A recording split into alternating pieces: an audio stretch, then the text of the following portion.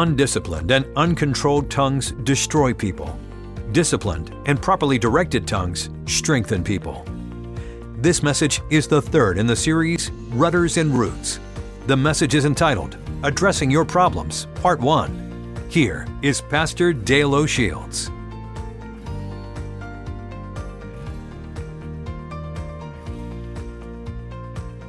Grab your Bibles, your teaching sheets as we turn our attention to God's Word this morning. I'm going to be sharing with you a message entitled Addressing Your Problems. We're going to be looking at the concept of how our words affect our problems, how we speak, affecting the problems of our life, because this entire series is all about changing your words and changing your life. A lot of folks don't realize the tremendous power that is in your mouth, in your tongue, your words. And the Bible is very clear about the impact of our words upon the way we live and what we experience in life. Let me take you to the New Testament book of James. The Apostle James gives us an understanding of this in James chapter 3, beginning in verse number 2. Listen to what he writes about our words, about our tongue, about our mouths. We all fail in many areas, but especially with our words.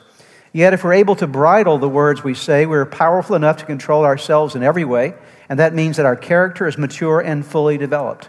And notice this, horses have bits and bridles in their, where are they? In their mouths, okay? So that we can control and guide their large body. So James says, let me describe for you how a horse is controlled. This large animal, massive animal, tremendous muscle power, strength power, but you put a bridle on that horse, on its head, and a bit in its mouth. You're actually able to, through the utilization of its mouth, to guide that large body and control that animal in a very unique and wonderful way. And then he changes the metaphor in verse number 4, and the same with mighty ships. Though they are massive and driven by fierce winds, yet they are steered by a tiny rudder at the direction of the person at the helm. And then James says, by the way, just like a ship as well, a ship is this massive force, has great potential power, great propulsion, if you will, but unless there's a proper rudder, if the rudder is not set in the right direction, there's going to be a problem with the ship. And so he's likening your tongue, your words, to a bit in a horse's mouth and a rudder on a ship. And he says this in verse number 5, and so the tongue is a small part of the body, and yet it carries great power. Your mouth carries tremendous power. Your words carry tremendous power. An undisciplined, uncontrolled tongue can ruin your life, and it can ruin relationships. Anytime you speak words that are out of control, words that are detrimental in nature, not only do those words destroy you, but destroy the people around you. And many times, even for an entire lifetime, many people's hearts can be wounded by the words that are spoken.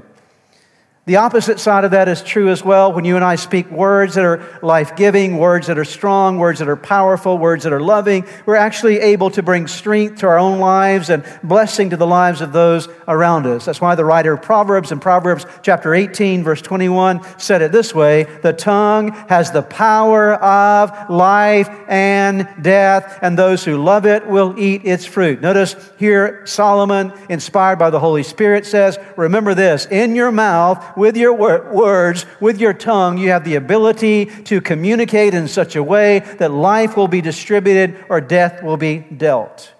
We need to learn to talk the way God wants us to talk. We need to learn what I would call the language of heaven. There is a language of heaven, a language that pleases heaven, and a language that I believe that brings heaven into our world. Think with me for a moment about the world in which we live. I think if you just think about the news that is around us and all the turmoil and strife that is in our world today, I think we could all acknowledge that oftentimes what's happening in our world is that the fires of hell are burning in our world, and those fires are oftentimes being sparked by and encouraged by and inflamed by words. Words that are spoken, words that are said. And it's generating a fire in our culture around us. And the same can be true in your family. There can be a fire destructively burning in your home because of the words that are being spoken. The same is true in your own individual life. What you say to yourself, what you say about yourself, what you say to the people around you. Fires can consume us. Life or death can be spoken by us, and we experience the consequences of our words. It can bring heaven to our lives, or it can bring hell to our lives. Our words are very important. And the language of heaven and the language that brings heaven to earth is a language that agrees with God. Anytime you and I get in agreement with God and speak words that agree with God, then in that moment we're actually lining our lives up with heaven. That's why Amos chapter 3, verse 3 says, "Can two walk together unless they are agreed?" You and I cannot really walk with God effectively until we agree with God. And one of the areas where you and I need to agree with God is related to His Word, what His Word says about our life, what His Word says about who He is, what His Word says about our relationships with other people, what the Word of God says about the world around us. The most powerful agreement you will ever have in your life is agreement with God, and agreement with God not only in your heart with what you believe, but in the words of your mouth, speaking what God says, speaking God's Word in a very practical way. Now, this is especially true when it comes to the areas of problem in your life. When you have a problem in your life, it's extremely important that you learn to find what God says about your problems and speak in such a way that you're in agreement with God about the problems that you experience in life. Because what you say about your problem is extremely important. In fact, there's one lesson I want to give you today that I hope you'll take away with you. I'm going to give you one lesson a week for the next 3 weeks. Today starting, 2 more weeks after this. And the one lesson that I want you to remember today, very simple, but it is this: what you say about your problems matters. What you say about your problems matters. Because what you say about your problems will either be in agreement with God or in disagreement with God. And so how you characterize that word about, you might want to circle it on your notes. The word about means how you describe, how you characterize something. When you talk about a person, you are describing them, you are characterizing them. And the same is true when it comes to problem areas in your life. You characterize them or you describe your problems in certain ways. Now, I think to make sure that we're all on the same page this morning, there's no such thing as a problem-free life. In fact, let me ask for a response from all of our campuses this morning. How many of you have at least one problem in your life right now? Raise your hand. At least one problem in your life right now. If your hand didn't go up, come see me at the end of the service. I'll share one of mine with you, okay? Don't want anybody leaving today without a problem. Everybody needs a problem, okay? And a problem is a difficulty. A problem is a challenge. A problem is an obstacle. A problem is some kind of pressure you're experiencing in your life, something that's concerning you, something you're battling with. A problem might be something external that is out there that you're battling with in life or dealing with, or a problem might be internal. Some of our biggest problems actually happen inside of us. But problems happen in every life. We battle with problems because we live in a sinful world that is imperfect, a sinful world that is broken. We ourselves are sinful, broken people, and so we create problems for ourselves. We live in a world that is surrounded by broken people and sinful people, and so sometimes what they do creates a problem for us, and there's a real spiritual enemy that we're dealing with. There are a lot of reasons why we have problems, but everybody has a problem and has problems in their life, and here's what I want you to understand. God never instructs you to ignore the reality of your problems, but God never encourages you to let your problems conquer you. God says you have to acknowledge they exist, but I'm going to help you deal with them. So while your problems are there, they're never designed by God to dominate you. God has the grace to help you deal with problems in your life when you get in line with God, when you agree with God's approach to your problems. Now, let's think about how we normally deal with problems. When a problem comes up in your life, whatever it might be, external or internal, sometimes our problems will confuse us and we get all disoriented in the midst of our problems. Sometimes problems make you irritated and angry, and sometimes problems intimidate you and worry you and nag at you with fear, and they drain and discourage your life. But God does not want your problems dominating you. God wants you to dominate your problems. This is important to understand. And this begins with your words. It begins with what you say about your problems, how you describe your problems, because your words matter when you describe problems in your life. I've given you there on your notes 7 things that your words can do when it comes to your problems. The wrong words can magnify problems. You ever notice that you've made a problem worse sometimes just by talking about it? You made it bigger than it really was. Your words can actually create problems. Sometimes the best thing you can do to stay out of certain problems is keep your mouth shut. Because as soon as you open your mouth, problem. Your words can create unnecessary drama around problems. You got a problem, yeah, but you start talking about it and suddenly there's all this dramatic presentation of what's going on that affects your life. Your problems can create hopelessness in your heart as though you're never going to get beyond that. It can destroy your faith and decrease your faith through the midst of it. It can cause you to compare your lot in life with people who don't seem to have any problems. You ever had a situation where you're talking about your problem to somebody else, and while you're talking about your problem to someone else, you remember someone else that doesn't seem to ever have any problems, and then that becomes a problem to you because they never have any problems. And now you brought your problem and then the fact that they never seem to have any problems into your problem conversation, and now you're comparing your life with everybody else's life around you, and things have suddenly just simply gotten worse. Your problems can depress and defeat you in the face of your sometimes you actually talk yourself into depression and talk yourself into defeat when it comes to what you say about your problems. How many times in your life have your words about a problem actually made things worse? How many times? There are many examples in Scripture of people who actually made their lives worse because of what they said about their problems.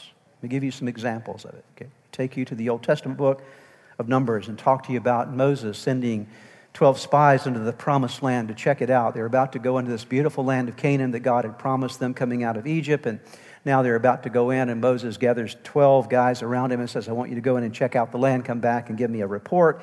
And they go back, and 10 of the spies come back with a very negative report, and 2 of the spies, Joshua and Caleb, come back with a positive report. But I want to take the time today to take you through this conversation, the words that were spoken here, because these words are powerful. They had an amazing impact negatively upon a group of 10 people and an entire nation. Numbers chapter 13, beginning in verse 26. To Moses, Aaron, and the whole community of Israel at Kadesh in the wilderness of Paran. That's where they were. They reported to the whole community what they'd seen and showed them the fruit they had taken from the land. That's the land of Canaan. So they'd gone in, they came back, and they're talking about it. They bring in the fruit that they've gotten from the land.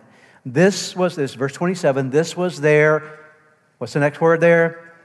Report. This was their report. Let me stop there for a moment. That word report means their verbal description. They're about to describe what they've experienced. It's not a written report. It is a verbal reflection of what's gone on, a verbal description of what they've encountered. This was their report to Moses. So now these spies are telling Moses, their words are being spoken about what they've experienced.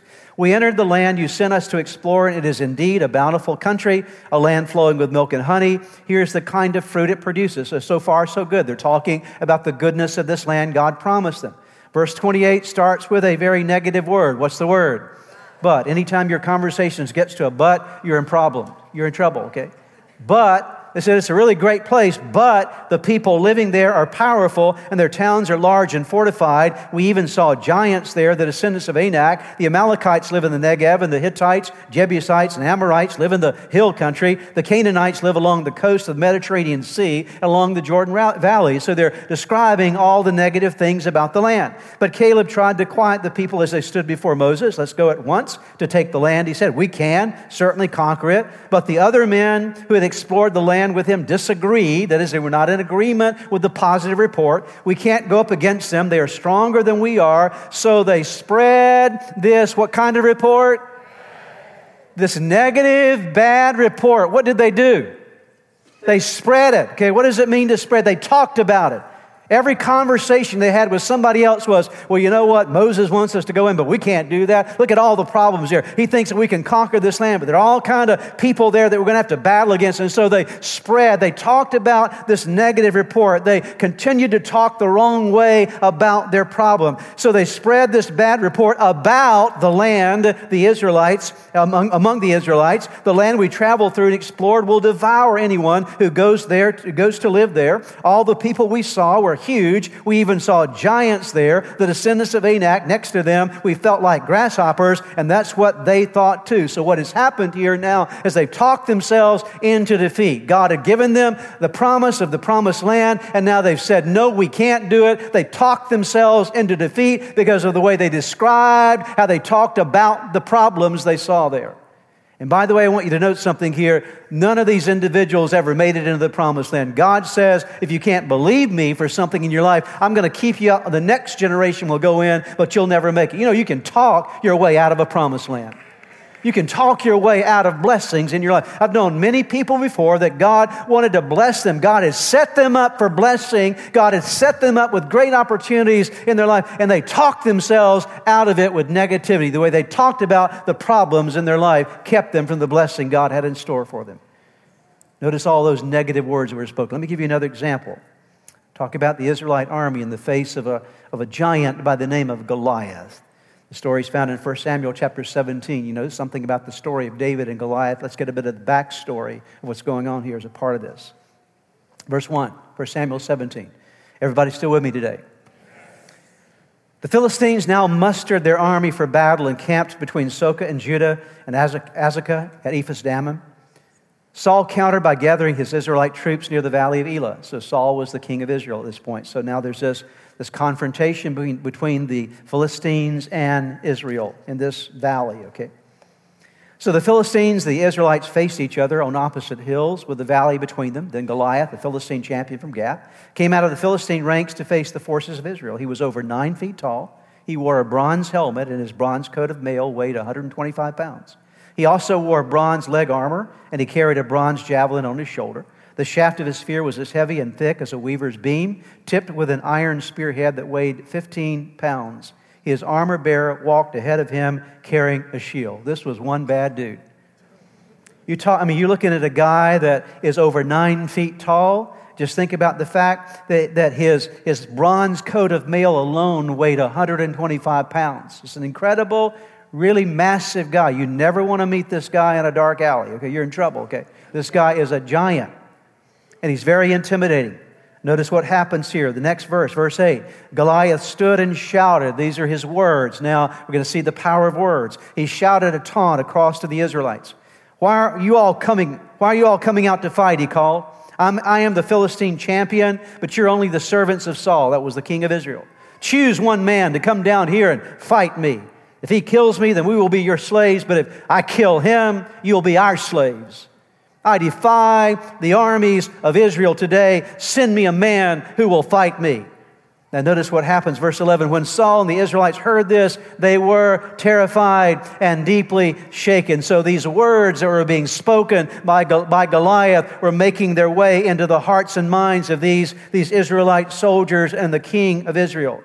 Notice verse number 24. As soon as the Israelite army saw him, they began to run away in fright. So not only did they hear it and were intimidated by it, they actually began to back away from the battle. They began to run away from the situation. Now notice now what happens. Have you seen the giant? The men asked. So now here are the words of the Israelites. Have you seen this giant? Have you seen him? Have you seen him? Have you seen him? Have you seen him? Boy, he's massive. He's over 9 feet tall. Have you seen how big of a problem he is? Have you seen how big this dude is? Do you realize we're in trouble? And they had all this conversation going on. Have you seen the giant? The men asked. He comes out each day to defy Israel. The king has offered a huge reward to anyone who kills him. He will give that man one of his daughters for a wife, and the man's entire family will be exempted from paying taxes. That should have motivated somebody to do something, okay? Amen? Now, David comes on the scene. Notice what happens to David comes on the scene. Don't worry about this Philistine, David told Saul. I'll go fight him. Now, notice again where Saul is with his words. Don't be ridiculous, Saul replied. There's no way you can fight this Philistine and possibly win. You're only a boy, and he's been a man of war since his youth. Negative, negative, negative, negative. Can't do this. Impossible. We're in trouble. My goodness, this is a huge problem, and everybody in Israel is afraid now except for one person, because all they could see was the giant, all they could see was Goliath, but David could see God. Okay. David could see beyond the problem. And I'm going to talk more about that as we go through this series together. It's not my purpose to talk about David. I'm talking to you about how these people negatively talked about their problems. Let's talk about a group of people in the New Testament, the disciples on this stormy Sea of Galilee. Mark chapter 4, verses 35 through 39. As evening came, Jesus said to his disciples, let's cross to the other side of the lake. So they took Jesus in the boat and started out, leaving the crowds behind. All the other boats followed. Let me stop there for a moment. Jesus had been with his disciples on one side of the Sea of Galilee. By the way, if you travel with us to Israel, we'll actually put you on a boat on the Sea of Galilee. You'll actually go across that sea where Jesus crossed. Amazing thing to see. So Jesus gets in the boat with his disciples, and they go across, or heading across the Sea of Galilee to the other side. It's not a big lake, but it's in a sort of a bowl. You can see it if you travel there. And so the winds can come down very rapidly and cause all kind of mayhem, if you will, in terms of the atmosphere on that lake. But here's what I want you to see. As Jesus gets in the boat with them and they're traveling to the other side, he's already told them we're going to go to the other side. And Jesus got in the boat with him. So where was Jesus in this journey? Where was he? He was in the boat. Say it with me. He was in the boat. So Jesus was in the boat with him. That's a very important part of the story. But soon a fierce storm came up. I told you how storms can show up rapidly on the Sea of Galilee. High winds were breaking into the boat, and it began to fill with water. Would you agree with me? That's a problem. Amen? You get water in your boat. It's okay if the water's outside your boat, but water in your boat sinks your boat. And so we've got a problem here. A real problem is now existing. Now notice what Jesus is doing during the problem. Jesus was sleeping at the back of the boat with his head on a cushion. Why was Jesus sleeping in the midst of this storm? Because he's Lord of the storm. He's the Prince of Peace. He's not disturbed by this. He knows the end from the beginning. It's not concerning him at all. He knows how this thing's going to turn out. And so he's completely at peace in this situation. But the disciples woke him up shouting. Notice that. Nobody likes to be awakened with a shout. If somebody's waking me up, don't wake me up with a shout, okay? Wake me up with a whisper. Okay? It's time to get up now. Thank you. Just barely touch me, okay? No one wants to be awakened with a shout, but the disciples were so intensified by this situation and their emotions that they shouted out, "Teacher, don't you care if we're going to drown?" Now suddenly, do you get this? Not only is it a storm, not only is it a problem, but now they assume they're going to die. How many times in your life have you taken one problem and then extrapolated from that problem some catastrophic expectation in your life that's going to go from bad to worse? It's never going to get any better. In fact, we're going to die here. So they're now talking to Jesus about this. And then when Jesus woke up, he rebuked the wind and said to the waves, "Silence, be still." Suddenly the wind stopped and there was a great calm. But what I want you to see is that the disciples fell prey to what we often fall prey to in the midst of a problem. They start talking about the problem as though the problem is going to destroy them. God did not design problems to destroy you. God designed you to be a conqueror over your problems, okay? It's important to understand this and to speak in such a way that affirms that reality.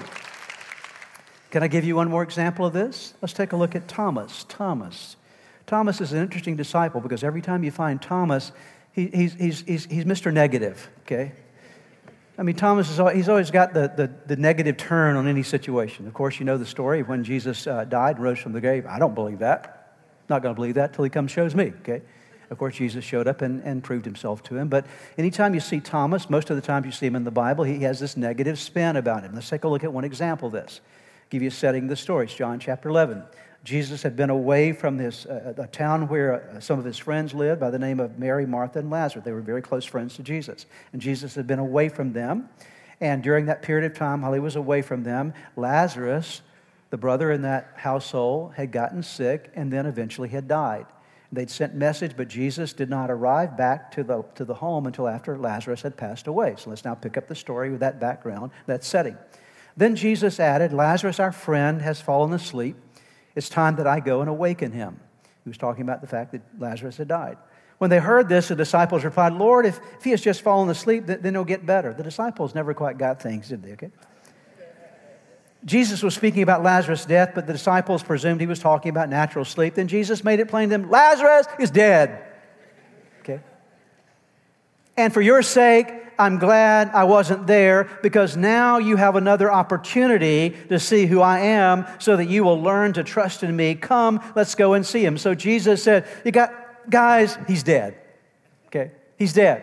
However, I'm glad I wasn't there prior to this to heal him. I'm glad that he's dead now, because when I get back there, you're going to see something about me that you didn't know before. You've known me as a healer, but you're going to learn that I am the resurrection and the life as well, okay? You've known that I'm a healer, but I'm going to show you something about me that you didn't realize before, that death can't conquer. around me. And so I'm going to bring him back to life again. And so there's this story. Now, you would think everybody would have been very excited about this, but here's Thomas in the environment. Now, would you agree at this point it's pretty exciting, amen? There's a lot of good news here, correct? We're going back to Lazarus. I'm going to go and show you something in my glory. You're going to see a miracle like you've never seen before. All of that sounds like good news. You would think that Thomas would have been talking good things. But let's see what Thomas says in the midst of this kind of very positive environment. So Thomas, nicknamed the twin, verse 16, remarked to the other disciples, let's go so that we can die with him. Huh? Where did that come from? How many times have you been in the midst of the most positive environment? You're the guy, so I guess it's going to kill us. Okay. A very positive environment, but the only twist that Thomas could bring on a positive thing was negative, okay? I guess we're going to die. How many times in our life do we do things like this? The negativity begins to prevail and overcome us, and we look at our problems and we start saying things like this. Listen. We say things like, this problem I'm in, this is horrible. This is horrible. I can't deal with this. This is horrible. I can't deal with this. This is never going to end. You ever said that before? This is awful. This is killing me. I can't stand this. Think about those words again. In the midst of a problem situation or multiplicity of problems, how many times do we say things like this? This is horrible. I can't deal with this. This is never going to end. This is awful. This is killing me. I can't stand this. Now, think about those words for a moment. Let me give them to you once again. Words like this. This is horrible. I can't deal with this. This is never going to end. This is awful. This is killing me. I can't stand this. Can I ask you, do any of those statements sound like they agree with God? Not a single one of them sound like they're in agreement with God. Would God encourage us to say things like that? No, but we say things like this, even though we say we're believers, yet in the midst of our problems, we begin with our words to say things like this that come out of our mouth. And the Bible teaches us the power of life and death is in what? Your tongue. And so when we speak words like this, we're actually trapping ourselves in our own circumstance. We're trapping ourselves in our problem because of the way we're talking about our problem. I can't stand this. This is never going to end. This problem is killing me. This is the worst thing I've ever gone through in my life. I'm not sure I'm going to make it. These kind of words are things that we say to ourselves and the kind of words that we speak to other people about the problems. And what you say about your problems matters. What you say matters. Extremely important to grasp this. Let me give you 6 passages to help us to understand what God says about our problems. Let me explain this to you. Before you look at these passages with me, I want you to watch me just for a moment here. You can't change what you're saying about your problems to agree with God until you know what God says about your problems, correct? You hear me? Okay. So you got to know what God says first so you can now adopt from your own language and speak what God says about your problems so that now you're in agreement with Him and your tongue is bringing life into a situation rather than death. Because I will tell you, anytime you're speaking negative in a situation, you're going to be less likely to solve a problem with negativity than with positivity. Amen? Let me digress. I'm not just giving you a message on positive speaking here and positive thinking. This is not a pop psychology message. This is the Bible, okay? I'm trying to teach you the Bible here today. The Bible is very clear about this. And so when are you more likely to solve a problem? When you're negative or when you're positive? You're more likely to solve a problem when you're positive than when you're negative. So that's why God teaches us these things in our life. And so what does God say about our problems? Let me walk you through this very quickly. God says in James chapter 1, verses 2 through 4, dear brothers and sisters, when troubles or problems come your way, okay, consider it an opportunity for great joy. For you know that when your faith is tested, your endurance has a chance to grow. So let it grow, for when your endurance is fully developed, you will be perfect and complete, needing nothing. What God says to you about your problems is that your problems, again, are not designed to destroy you. Your problems are designed to develop you. And so when you look at your problems, instead of declaring, I can't make it through, this is going to defeat me or destroy me, you look at your problems and declare this, my problems are growing me. My problems are developing me. Yes, I've got some problems in my life, but I'm growing through my problems. I'm developing. God's making me stronger through what I'm going through. I'm declaring what God says about what I'm facing in my, I'm not going to say what I want to say. What I'm going to say is what God says. I agree with Him that my problems are growing me. Say it together. My problems are now say it like you mean that. Some of you are barely getting those words out of your mouth right now. Come on. My problems are growing me. That's what God says about your problem. You got a problem in your life right now. Your problem is growing you. God says that. Declare what He says. James 14, verse 1, do not let your hearts be troubled. You believe in God, believe also in me. Jesus said, you got to realize that when you're going through things that want to trouble your heart, realize that I am with you, the one that you can believe in. And so I declare that my problems are growing me, and I declare that Jesus is with me. Jesus never leaves me. Jesus is in my boat, even when there's a storm on the sea. Okay? Jesus is in my boat. And so Jesus is with me. I've got that declaration. And then John 16, verse 33. I told you these things so that in me you may have peace. In the world you will have trouble. You're going to have problems. But take heart. I have overcome the world. Jesus said, not only am I with you, but I can and I will help you. See, this is God's perspective of your problems. When you look at a problem, I know that my problem is growing me. I know that Jesus is with me. I know that Jesus can and will help me. Suddenly you've turned things from the negative to the positive. James 5, 10 and 11. Take the old prophets as your mentors. They put up with anything, went through everything, and never once quit, all the time honoring God. What a gift life is to those who stay the course. You've heard, of course, of Job's staying power, and you know how God brought it all together for him at the end. That's because God cares right down to the last detail. Romans 8:28. And we know that God causes everything to work together for the good of those that love God and are called according to His purpose for them. Let me declare something for you today, that in the face of your problem, you got to understand that God is working it out for you, and He always works it out for your good. God is for you and He's not against you. And so in the midst of my problem, I'm declaring this: my problem is growing me. Jesus is with me. Jesus can and will help me. And my problems, God is going to work it all out in the end for my good. Whatever I'm going through right now, I can't see the end right now, but I already know what the end's going to be. The end's going to always be good with God, okay? And suddenly now you're talking about your problems. Listen, you're talking about your problems from an entirely different perspective. Your words are lining up in agreement with God. And now you're speaking life into your life, life into your circumstances, life into your problems rather than speaking death. Valuable to understand. Let me give you one more here. Romans 8:37, no, despite, in spite of all these things. What are all these things? Go back and read earlier. You talked about all the problems Paul was facing in his life. Despite all these things, overwhelming victory is ours through Christ who loved us. What you declare here is, though I'm going through a problem, this problem will not destroy me. I will be a conqueror in the end. I will overcome. I will be victorious in this situation. What you say about your problems matters. It's very important what you say about your problems. So I want to help you to learn how to do this most effectively in your life. And I promise you this week we had a resource that we wanted to provide for you. And so to the left-hand side of the aisle, there's a purple bag. Let me ask you to reach down those on the left-hand side of the aisle and grab that bag. And inside the bag, take out a book that we'd like to give you as a gift this week. You're free to get one book. Everybody say one. Everybody understand the word one? Do I need to do an extra message teaching on one? Okay. One book per person, okay? You have a limited quantity. If you want extra books, listen, you want extra copies of this, we have extra copies available for purchase at the resource centers at the end of the service. You can go there. It's $7.99, a very reasonable price. If you'd like to get them for other people that you want to share them with, they're a tremendous resource, but those are available at the resource center. But one per person is a gift to you today, and thank you for honoring that with us today as we're passing these out. You can put your notes aside. I want you to turn to page 71 in the book. I'm going to show you how to use this book, and let me tell you a little bit about it just for a brief moment. We're just about done here in just about the next 5 minutes. We'll be completing today and getting prepared for communion.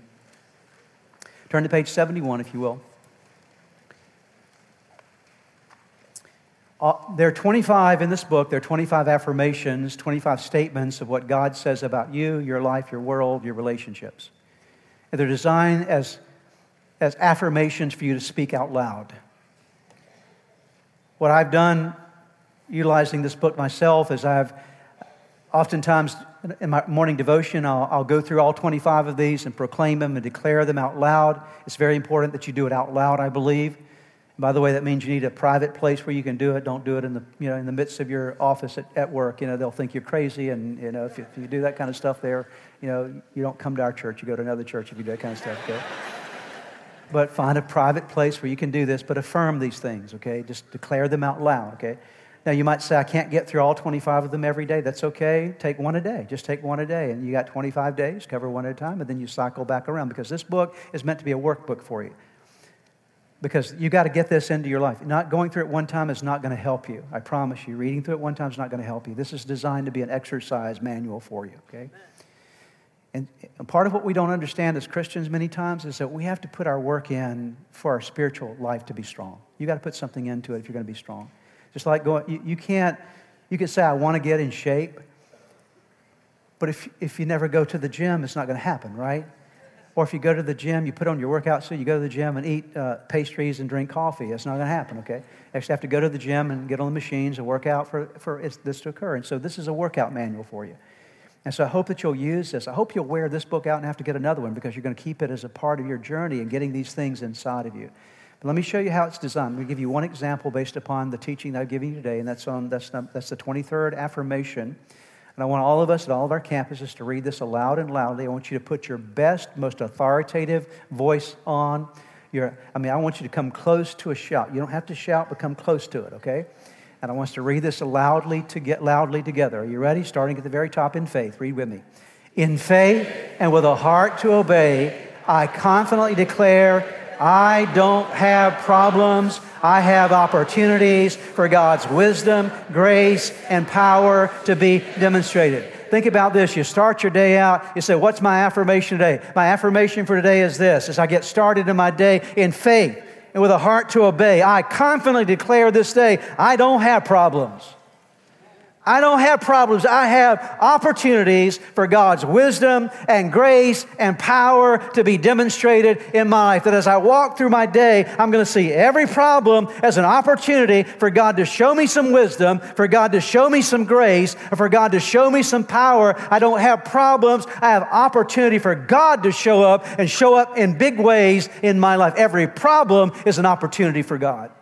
And you begin to affirm that, and you start believing that, and then you notice the next page, turn to page 72, you'll see that on that page there are scriptures that underscore that declaration. And so with every one of these 25, you'll find the declaration and then the scriptures that support it, because we can't just come up with ideas on our own. They need to be based in the Bible. And so there are all the scriptures that support. And then on page 73 at the top, you'll see that I've written a short little paragraph for every one of these 25 declarations that explain to you why this is important and what it means in your life. I'm not going to take time to read that for you today. And then there's a section for you to do some journaling if you'd like to do that, or use this book to do so. But again, you have the declaration, the scriptures, and the explanation of it, so it becomes more meaningful in your life. But I want you to put this book to use. It is valuable as an exercise manual for your spiritual life, and begin to say what God says about you. Begin to say what God says about your relationships. Begin to say what God says about your problems. Begin to say what God says about every realm of your life, because when you agree with God, you welcome the power and life of God into every realm of your life. Amen? Let's pray together. Father, thank you so much this morning for the opportunity we've had to study your word. We're grateful, Lord, for you speaking to us. We're grateful for the instruction you've given us regarding our problems, that what we say about them matters. And I pray that we would begin to speak in agreement about our problems in line with your word. And I pray that today's message would find resonance in every heart and every life. We ask you for this in Jesus' name. I would like to close today by giving you an opportunity to ask Jesus to be the Lord of your life. Would you pray with me right now? Right where you are, just simply bow your head with me, and I'm going to give you a prayer to pray, and you can simply speak this prayer out, whisper this prayer out, and from the sincerity of your heart, call upon God, and I promise you that He will hear and answer you. So let's pray together. Start by simply whispering the name Jesus. Let there come from your heart just the declaration of His name. Say, Jesus, I know that I am a sinner, that I have fallen short with you. I'm sorry for all of my sins. Jesus, I believe in you. I believe that you are God's Son. I believe that you are the Savior of the world. I believe that you died on the cross for my sins. And I believe that you rose from the grave, that you are alive today. Now pray these words. Say, Lord Jesus, come into my heart. Come into my life. Forgive me of my sins.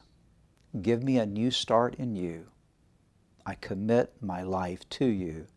In Jesus' name, amen. Now, if you prayed that prayer with me, I want to encourage you with a promise from God's Word that says that when we call upon God's name, we call upon the Son of God, there is salvation that comes to our lives. He changes us from the inside out, and you become a new creation. Old things pass away, all things become new. And that's exactly what has happened to you today. Your next step really is to make sure that you get into a good Bible-believing church. And you begin to study God's Word, get God's Word in you, and to make sure that you get a copy of the Bible if you don't have one, and begin to read it. Spend some time every day in prayer. And I would encourage you also to check out the resources on our website that will help you to get going in your relationship with Jesus. You can find them at church-redeemer.org. Get those into your hands. Get started in your new life with Jesus Christ. Thanks again for joining us today. May God bless you, and we look forward to seeing you next time. If you've prayed with a pastor today and made a decision to follow Jesus Christ, we have some resources for you on our website. Just go to church-redeemer.org/anewyou. We pray that this message was a blessing to you.